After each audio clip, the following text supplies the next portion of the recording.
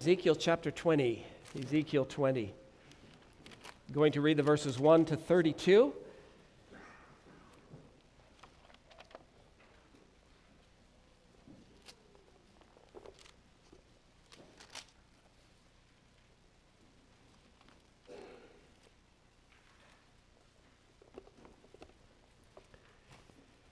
Ezekiel 20, beginning at the first verse. It came to pass in the 7th year, in the 5th month, on the 10th day of the month, that certain of the elders of Israel came to inquire of the Lord and sat before me. And the word of the Lord came to me, saying, Son of man, speak to the elders of Israel and say to them, Thus says the Lord God, Have you come to inquire of me? As I live, says the Lord God, I will not be inquired of by you. Will you judge them, Son of man? Will you judge them? Then make known to them the abominations of their fathers.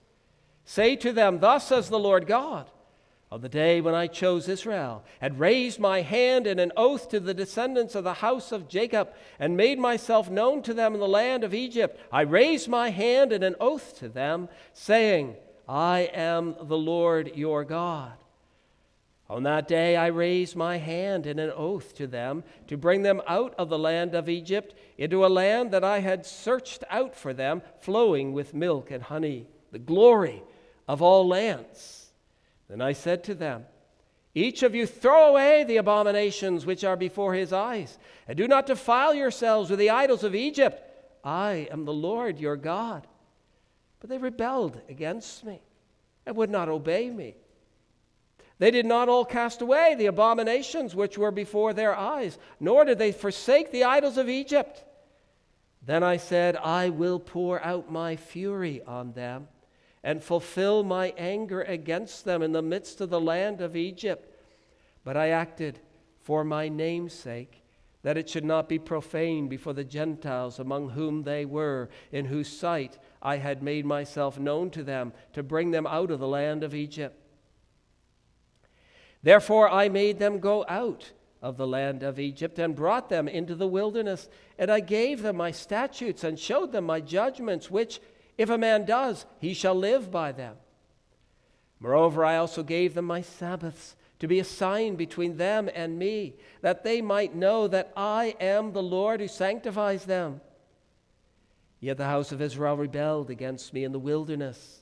They did not walk in my statutes. They despised my judgments, which if a man does, he shall live by them. And they greatly defiled my Sabbaths. Then I said, I would pour out my fury on them in the wilderness to consume them. But I acted for my name's sake, that it should not be profaned before the Gentiles, in whose sight I had brought them out. So I also raised my hand in an oath to them in the wilderness, that I would not bring them into the land which I had given them, flowing with milk and honey, the glory of all lands, because they despised my judgments and did not walk in my statutes, but profaned my Sabbaths, for their heart went after their idols. Nevertheless, my eye spared them from destruction. I did not make an end of them in the wilderness. But I said to the children in the wilderness, to their children in the wilderness, Do not walk in the statutes of your fathers, nor observe their judgments, nor defile yourselves with their idols. I am the Lord your God. Walk in my statutes, keep my judgments, and do them. Hallow my Sabbaths, and they will be a sign between me and you, that you may know that I am the Lord your God. Notwithstanding, the children rebelled against me. They did not walk in my statutes, and were not careful to observe my judgments, which, if a man does, he shall live by them. But they profaned my Sabbaths. Then I said I would pour out my fury on them and fulfill my anger against them in the wilderness. Nevertheless, I withdrew my hand and acted for my name's sake, that it should not be profaned in the sight of the Gentiles, in whose sight I had brought them out. Also I raised my hand in an oath to those in the wilderness, that I would scatter them among the Gentiles and disperse them throughout the countries, because they had not executed my judgments, but had despised my statutes, profaned my Sabbaths, and their eyes were fixed on their fathers' idols. Therefore I also gave them up to statutes that were not good, and judgments by which they could not live. And I pronounced them unclean because of their ritual gifts, in that they caused all their firstborn to pass through the fire, that I might make them desolate, and that they might know that I am the Lord. Therefore, Son of man, speak to the house of Israel and say to them, Thus says the Lord God, in this too your fathers have blasphemed me by being unfaithful to me. When I brought them into the land concerning which I had raised my hand in an oath to give them, and they saw all the high hills and all the thick trees, there they offered their sacrifices and provoked me with their offerings. There they also sent up their sweet aroma and poured out their drink offerings. Then I said to them, What is this high place to which you go? So its name is called Bama to this day. Therefore say to the house of Israel, Thus says the Lord God, Are you defiling yourselves in the manner of your fathers and committing harlotry according to their abominations? For when you offer your gifts and make your sons pass through the fire, you defile yourselves with all your idols even to this day. So shall I be inquired of by you, O house of Israel? As I live, says the Lord God, I will not be inquired of by you. What you have in your mind shall never be. When you say, We will be like the Gentiles, like the families in other countries, serving wood and stone. So far, the reading of God's holy word.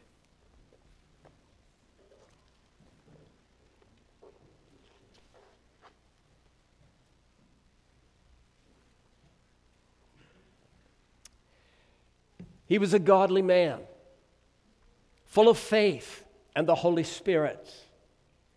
In Acts 6 and 7, arrested on false charges, Stephen was brought before the Sanhedrin. They accused him of speaking blasphemous words against Moses and God. False witnesses testified against him. They said that Stephen had spoken against the holy place, the temple, and the law. The high priest turned to Stephen and said, Are these things so? Are these charges accurate? Instead of answering the question directly, Stephen gave a lengthy response which included a survey of Israel's history from the calling of Abraham to the building of Solomon's temple. He pointed out that in their history, the nation of Israel was a very stubborn people. Rebellious against Moses, rebellious in the wilderness, rebellious against the law. They were often guilty of idolatry and unfaithfulness. Then, at the conclusion of his speech, Stephen directly addressed the Sanhedrin and said, You are just like your fathers. You're stiff-necked, uncircumcised, and hard in ears. You resist the Holy Spirit as your fathers did. Your fathers killed the prophets. They murdered those who foretold the coming of Christ. And now you have killed the Christ himself. You are exactly like your fathers. They did not keep the law. You do not keep the law. They resisted the work of God. You resist the work of God. They were transgressors. You are transgressors. They were spiritually rebellious. You are spiritually rebellious. Stephen told his audience that they were following in the footsteps of the unfaithful. When the Sanhedrin heard those words, as you know, they were furious. Their anger against Stephen reached a boiling point. They refused to hear anymore. Crying out with a loud voice, they stopped their ears and rushed together at him. They cast him out of the city and stoned him. Stephen became the first Christian martyr of the New Testament church. Why was he killed, children? Why was he killed? Because of his faithful preaching of the word. The Sanhedrin did not want to hear about their sin. They did not want to hear that they were stubborn and spiritually rebellious. They murdered a faithful man of God because they were unwilling to listen, believe, and apply God's word. Well, congregation, as we read Ezekiel 20, we see that the message of this Old Testament prophet to the leaders by the river Chebar in Babylon was very similar to that of Stephen in Acts 7. His message was similar, his audience was similar, and his approach was similar. 600 years before Stephen, Ezekiel proclaimed the word to leaders of the Jewish community in exile and called them to repent, to forsake the sins of their fathers, and to live their lives in obedience to the word.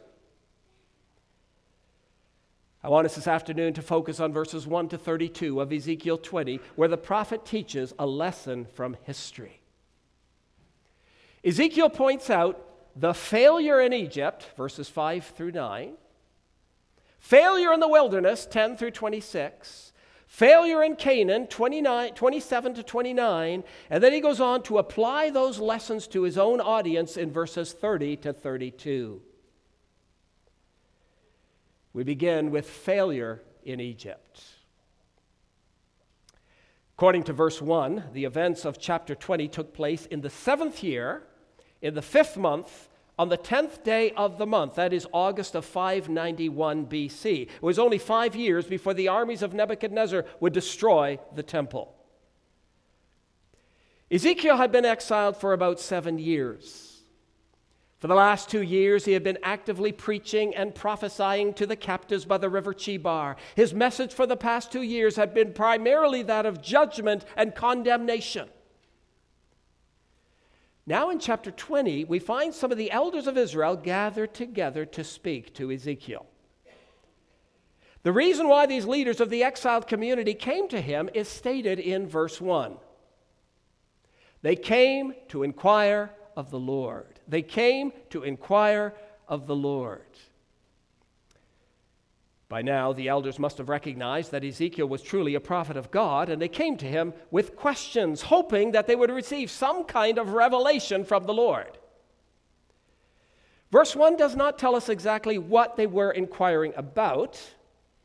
They may have wanted to know the length of the exile, or if their condition was going to improve, or if the Lord is going to preserve the city of Jerusalem. Whatever the exact nature of their inquiry, the Lord, through his prophet, told them that he was not going to provide an answer to their questions. Look with me, please, in your Bibles to verses 2 and 3. 2 and 3. Then the word of the Lord came to me, saying, Son of man, speak to the elders of Israel and say to them, Thus says the Lord God, have you come to inquire of me? As I live, says the Lord God, I will not be inquired of by you. Why did the Lord refuse to answer their questions? Because they were not prepared to leave their sin. They were not prepared to devote themselves completely to him. They wanted God's help, but they didn't want God. They wanted his assistance, but they didn't want him. Do you recall how King Saul, toward the end of his life, inquired of the Lord, but the Lord did not answer him? The Philistines were preparing for war against Israel, and Saul was terrified. We read in 1 Samuel 28, and when Saul inquired of the Lord did not answer him, either by dreams or by Urim or by the prophets. Saul's prayer was prompted not by devotion and godly humility, but by anxiety. It was a panic prayer. He was not prepared to part with his sin. Therefore, inquiring of the Lord was an exercise in futility. Isaiah 59 verse 2 says, Your iniquities have separated you from your God, and your sins have hidden his face from you, so that he will not hear. So that he will not hear. Saul's iniquities separated him from the Lord. Isaiah 1:15 says, Even though you make many prayers, I will not hear. Psalm 66, If I regard iniquity in my heart, the Lord will not hear. Saul regarded iniquity in his heart, and God refused to answer his inquiries. Well, isn't that precisely what we have here in verse 3 of Ezekiel 20? The elders came to inquire of the Lord, but the Lord said, I will not be inquired of by you. You see, God is not our servant. God is not our servant. We can't expect His help if we're not right with Him. He's not just the great problem solver. Without your love, trust, devotion, and obedience, He will not hear you or come to your rescue. I will not be inquired of by you. Instead, here in Ezekiel 20, the elders received something that they had not expected. Rather than having their questions answered, the Lord gave them a lengthy discourse on Israel's history. It is a history of disobedience and failure from the days they were in bondage in Egypt until the present day. Ezekiel had to make known to them the abominations of their fathers. Ezekiel, who at this time was only 32 years old, had to bring a message to the elders and then apply that message in a very pointed way. And so beginning at verse 5, the Lord began to survey the history of Israel, starting from their failure in Egypt. In verses 5 and 6, we read of how the Lord chose Israel and made them His own special people. With uplifted hand, He entered into covenant with them, and with uplifted hand, He promised to deliver them from Egypt. He swore an oath, saying, I am the Lord your God, and I will bring you out of the land of Egypt into a land flowing with milk and honey, the glory of all lands. God lifting His hand was a solemn oath, which meant that He pledged Himself to His people.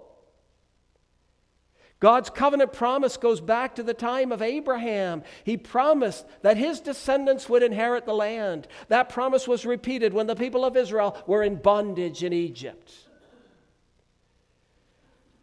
But congregation, the point that Ezekiel is making in verses 5 through 9 is this. Before the Exodus, while Israel was in Egypt, they were not exactly waiting faithfully for the ancient promises to be fulfilled.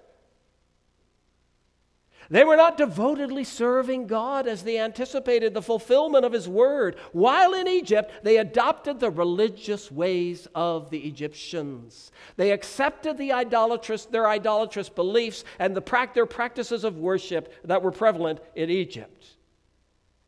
Look with me in your Bibles to verse 7. Verse 7. Then I said to them, each of you, throw away the abominations which are before his eyes, and do not defile yourselves with the idols of Egypt. I am the Lord your God. Now go to verse 8. But they rebelled against me and would not obey me. They did not all cast away the abominations which were before their eyes, nor did they forsake the idols of Egypt. Then I said, I will pour out my fury on them and fulfill my anger against them in the midst of the land of Egypt. In Egypt, the Israelites could not give up their false worship. Over the years, it became such a part of their life that it was just the norm. Scripture indicates in a number of places that the people served the gods of Egypt. The idols of Egypt were the idols of Israel. The abominations of Egypt were the abominations of Israel. Because of their idolatry, the Lord would have been perfectly just in pouring out His fury upon them and destroying them along with the Egyptians.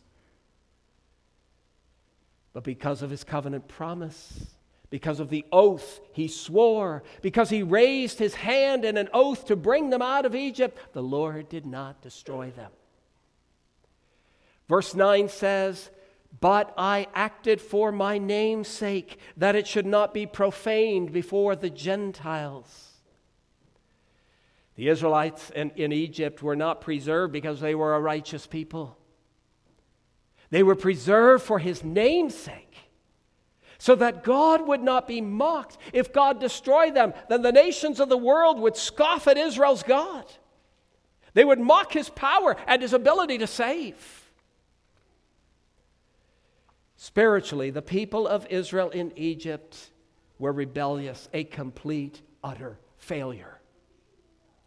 They were only preserved for the sake of God's name and reputation.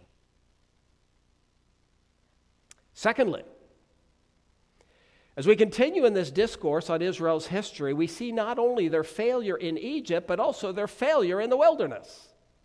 Their failure in the wilderness.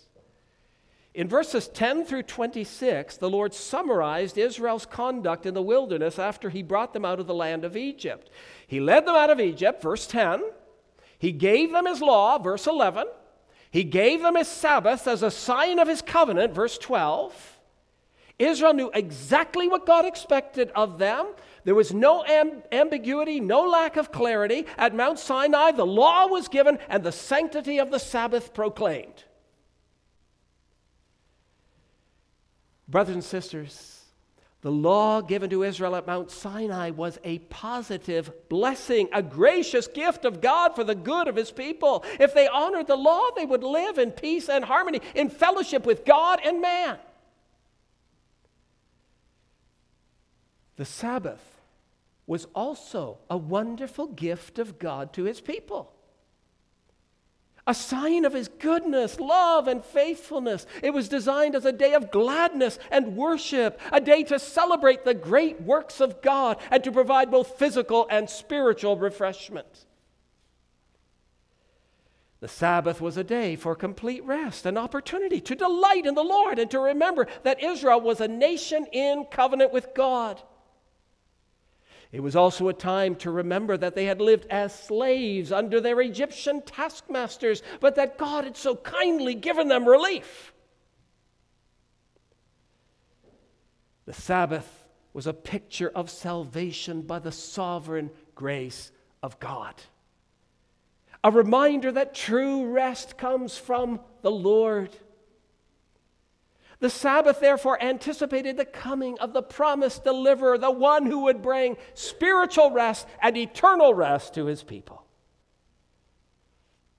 The Sabbath looked forward to the salvation that would be achieved through Jesus Christ.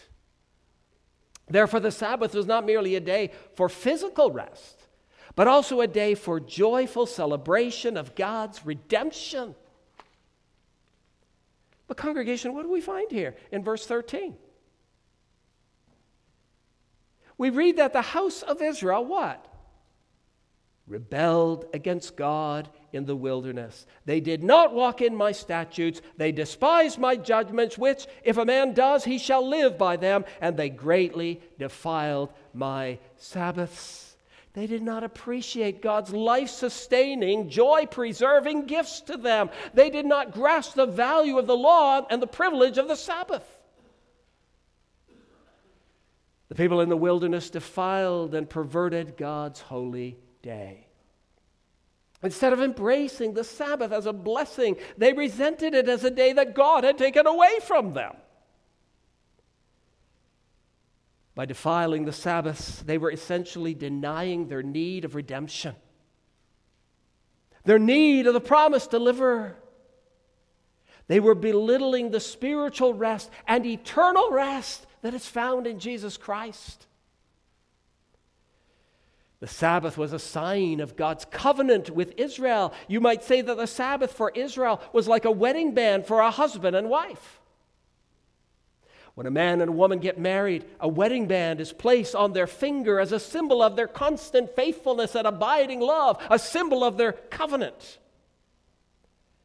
That is what the Sabbath was for Israel.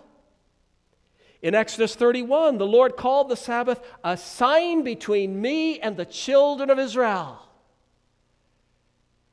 Surely my Sabbaths you shall keep, for it is a sign between me and you throughout your generations, that you may know that I am the Lord who sanctifies you. Therefore the children of Israel shall keep the Sabbath, to observe the Sabbath throughout their generations as a perpetual covenant.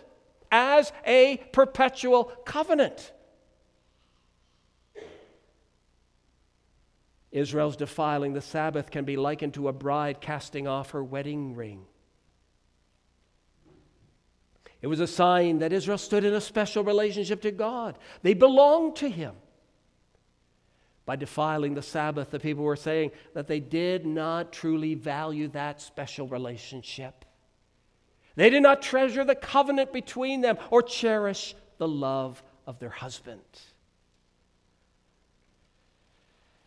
Because of their defilement of the Sabbaths and their rejection of the statutes and judgments of the Lord, God said of them, end of verse 13, have a look there, the end of verse 13. God said of them, I would pour out my fury on them in the wilderness to consume them. The nation deserved God's fury in Egypt, and they deserved His wrath in the wilderness. Nevertheless, verse 14 goes on to say that they were not completely destroyed. Once again, the Lord preserved them for His name's sake, that it should not be profaned before the Gentiles. For the sake of His own name, the Lord did not wipe them out. But He did swear an oath that He would not bring them into the land flowing with milk and honey. Because of their law-breaking, idolatry, and Sabbath-breaking, an entire generation died without ever seeing the promised land. They spent 40 years wandering in the hot desert until a whole generation died off. Then the Lord warned the new generation that was born in the wilderness to stay away from idolatry. He told them to not walk in the ways of their fathers. He told them to honor His statutes, keep His judgments, and hallow His Sabbaths. But the new generation also failed to honor God. They rebelled just as their fathers had done. And again, God said, verse 21b, I would pour out my fury on them and fulfill my anger against them in the wilderness. The new generation also deserved God's wrath, but again, the Lord spared them for His name's sake, that it should not be profaned in the sight of the Gentiles. Even though the new generation had been warned, they still walked in the way of disobedience. They had seen the previous generation perish in the wilderness, but still they proved themselves unfaithful. One of the incidents that was especially offensive in the sight of God was the incident at Baal Peor in Moab. Shortly before the new generation entered the land of Canaan, they began to commit harlotry with the women of Moab. They participated in Baal worship and sacrificed to Baal. The Lord was so angry with them that He sent a plague upon them, which killed 24,000 people. Think about that, 24,000 people. The idolatry of the second generation was just as intense and grievous as that of their fathers. Therefore, before Israel even entered the land, the Lord swore that He would scatter them among the nations. Look with me, please, to verse 23. I also raised my hand in an oath to those in the wilderness that I would scatter them among the Gentiles and disperse them throughout the countries, because they had not executed my judgments, but had despised my statutes, profaned my Sabbaths, and their eyes were fixed on their fathers' idols. Before the second generation even entered the land, before they set foot in Canaan, the Lord declared that they would be removed from it. The people in the wilderness, both first and second generation, were spiritually rebellious, a tragic failure. They were only preserved for the sake of God's name and reputation. And then thirdly, as we continue this survey of Israel's history, we are reminded not only of their failure in Egypt and their failure in the wilderness, but also their failure in the land of Canaan. Their failure in the land of Canaan. Verse 28 says that when God brought them into the land which He had sworn to give them, they soon began to imitate the corrupt ways of the Canaanites. They set up shrines on every mountain and hill in the land, and they provoked the Lord with their offerings. Instead of faithfully worshiping at the sanctuary in the manner that God had designed, they offered sacrifices at all the high hills and all the thick trees. And according to verse 26, they became so perverse that they participated in one of the most disgusting pagan rituals. They practiced what? Child sacrifice. They caused their firstborn to pass through the fire. In Exodus 22:29, the Lord said, "The firstborn of your sons you shall give to me." The firstborn was to be dedicated in a special way to God. It was not to be offered to God, for God did not take pleasure in child sacrifice, but the firstborn was to be dedicated to the Lord. The Israelites, however, sacrificed their firstborn to Molech. They caused them to pass through the fire. Now, congregation, you would think, wouldn't you, that after all that God had done for Israel, they would surely live a life of consecration, obedience, and gratitude. He plucked them out of Egypt, delivered them from slavery, led them in the wilderness, gave them his law, gave them his Sabbath, led them across the Jordan, and brought them into the land promised to the patriarchs, a land of milk and honey, grain and wine. You would think that after such marvelous, marvelous grace, the people would have a strong desire to keep God's covenant. He had protected them from all their enemies and given them victory over the inhabitants of Canaan. The Lord had taken a band of slaves and allowed them to inhabit the glory of all lands. Surely they would have an intense desire to keep God's covenant. But the Lord says that it was not so. They blasphemed me by being unfaithful. They worshipped on the high places, offered their firstborn to Molech, and despised my judgments and Sabbaths. They did not love me with all their heart, soul, mind, and strength. They were unfaithful, ungrateful, unthankful. Brothers and sisters, why did the Lord tell Ezekiel to give this overview of Israel's history to the elders in captivity? Why did he have to recount the sins of the past? Because the Lord wanted the elders and the people in captivity to know that the failures and sins of the past were being repeated in their own generation, yes, in their own day. Go with me to verse 30. Therefore say to the house of Israel, thus says the Lord God, are you defiling yourselves in the manner of your fathers and committing harlotry according to their abominations? For when you offer your gifts and make your sons pass through the fire, you defile yourselves with all your idols, even to this day. So shall I be inquired of by you, O house of Israel? As I live, says the Lord God, I will not be inquired of by you. Ezekiel said, you're just like your fathers. They were unfaithful, you were unfaithful. They rejected the law, you reject the law. They were idolatrous, you are idolatrous. They defiled my Sabbaths, you defile my Sabbaths. They played the harlot, you play the harlot.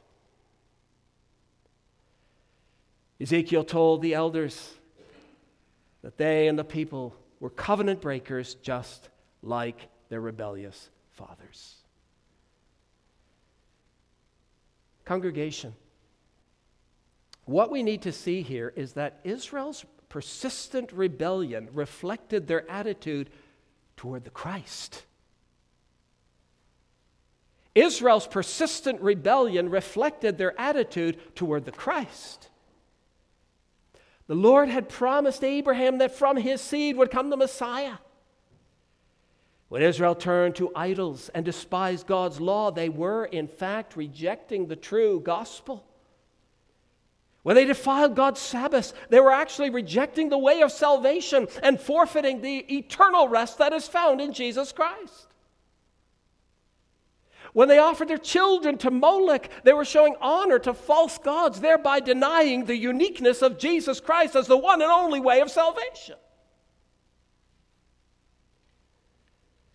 And when they built altars on every hill and under every tree, they were denying the uniqueness of the one altar at the tabernacle and temple, which portrayed the person and work of Christ. Israel's persistent rebellion was really rebellion against Jesus Christ.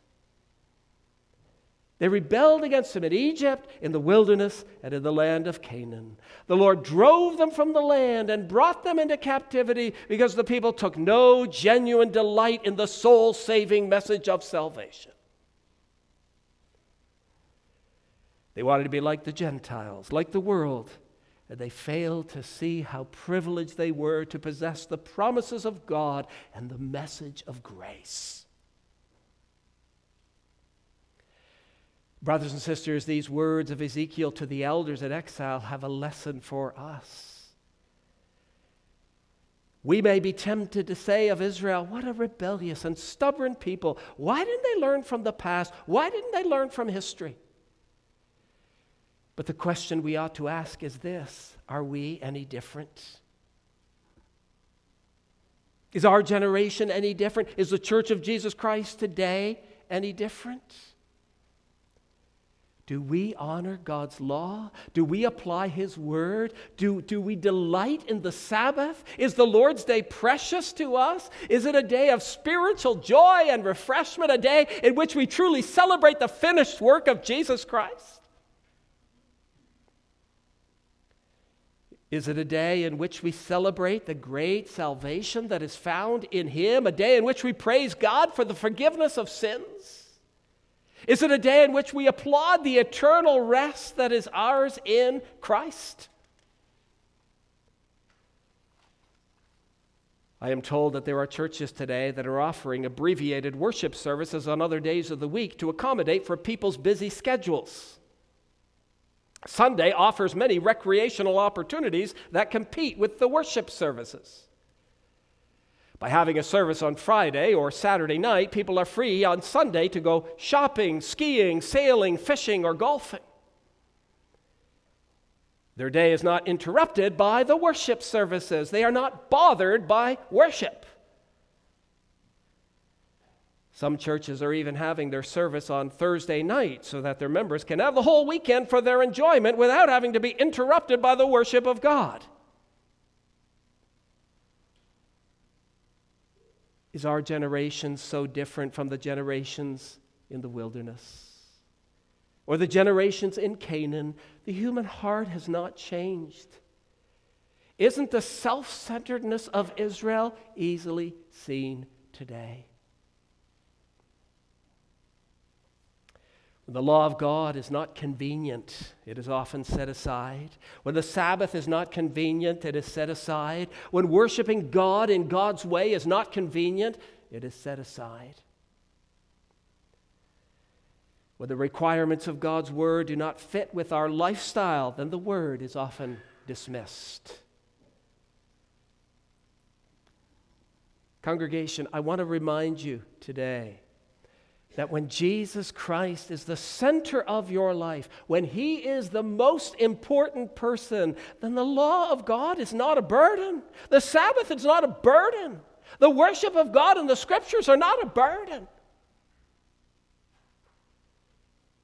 When He's the center of your life, then you can say, oh, how I love your law. Oh, how I delight in the Sabbath, the sign of your covenant love, the emblem of eternal rest. When Jesus Christ is first place in your life, then you can say, how I love the worship of God. How I love the Scriptures. How I long for greater obedience. You see, how we view Jesus Christ makes all the difference in the world. Do you love Him? Do you wish to please Him? Are you thankful for His willingness to suffer and die in your place? Are you thankful for the gospel that has been revealed to you? One writer said, we find ourselves today in the midst of a society that is in headlong rebellion against God and is reaping the fruits of that rebellion in seared consciences and irrationally self-destructive behaviors. We live in the midst of a society of adults and children suffering the traumatic effects of broken relationships, in some cases ending up in alcohol and drug addiction as a means of deadening the pain of their deep sense of rejection and alienation. Others have buried themselves in their work and career, seeking some kind of significance for their lives. Dear friends, when we forsake the law and the gospel, everything unravels. Rebellion inevitably produces pain. When we turn in faith to Jesus Christ and receive His word as the authority for our life, everything changes. How we view Jesus Christ makes all the difference in the world. And so I call you today to consider that great and precious Savior. Don't become distracted by the things of this world, the idols of this world, or the momentary attractions of the world. Live for Christ. Serve, honor, worship, and obey Him. Take pleasure in the day that He has set apart. And as you live in fellowship with Christ, you will be truly blessed. What did Jesus say? Jesus said, "Come to me, all you who labor and are heavy laden, and I will give you rest." Rest. Come to me, and you will receive rest for today and rest for eternity. Rest. Come to me. Let us pray.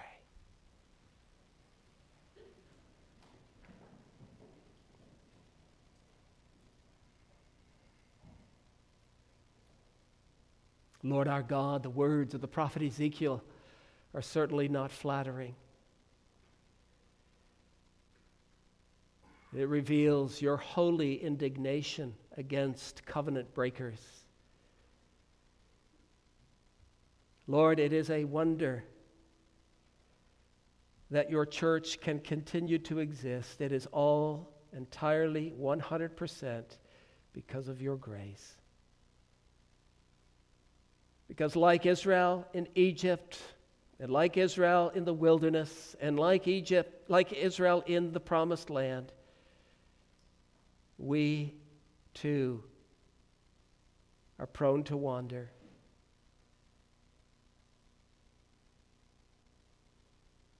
So, Lord, that your church can continue to be built and thrive is by your grace.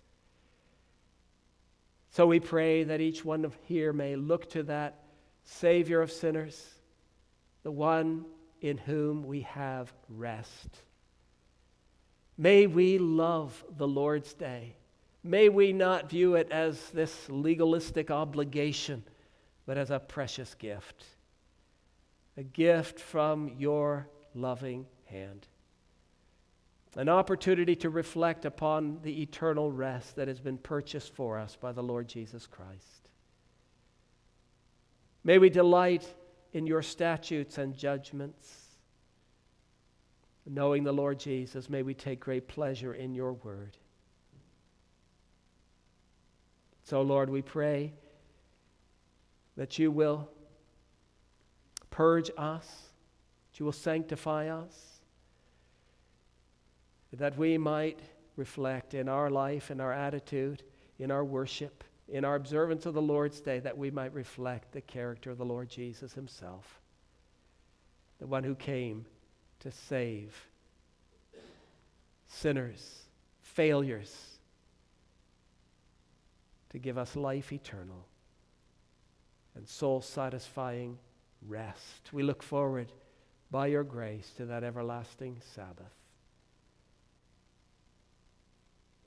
We desire to enter that rest. We thank you for the foretaste we have now.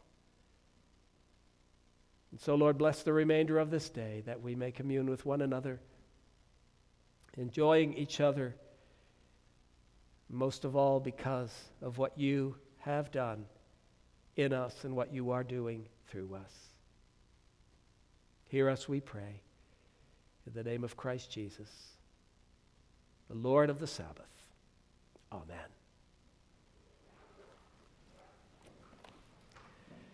I heard the voice of Jesus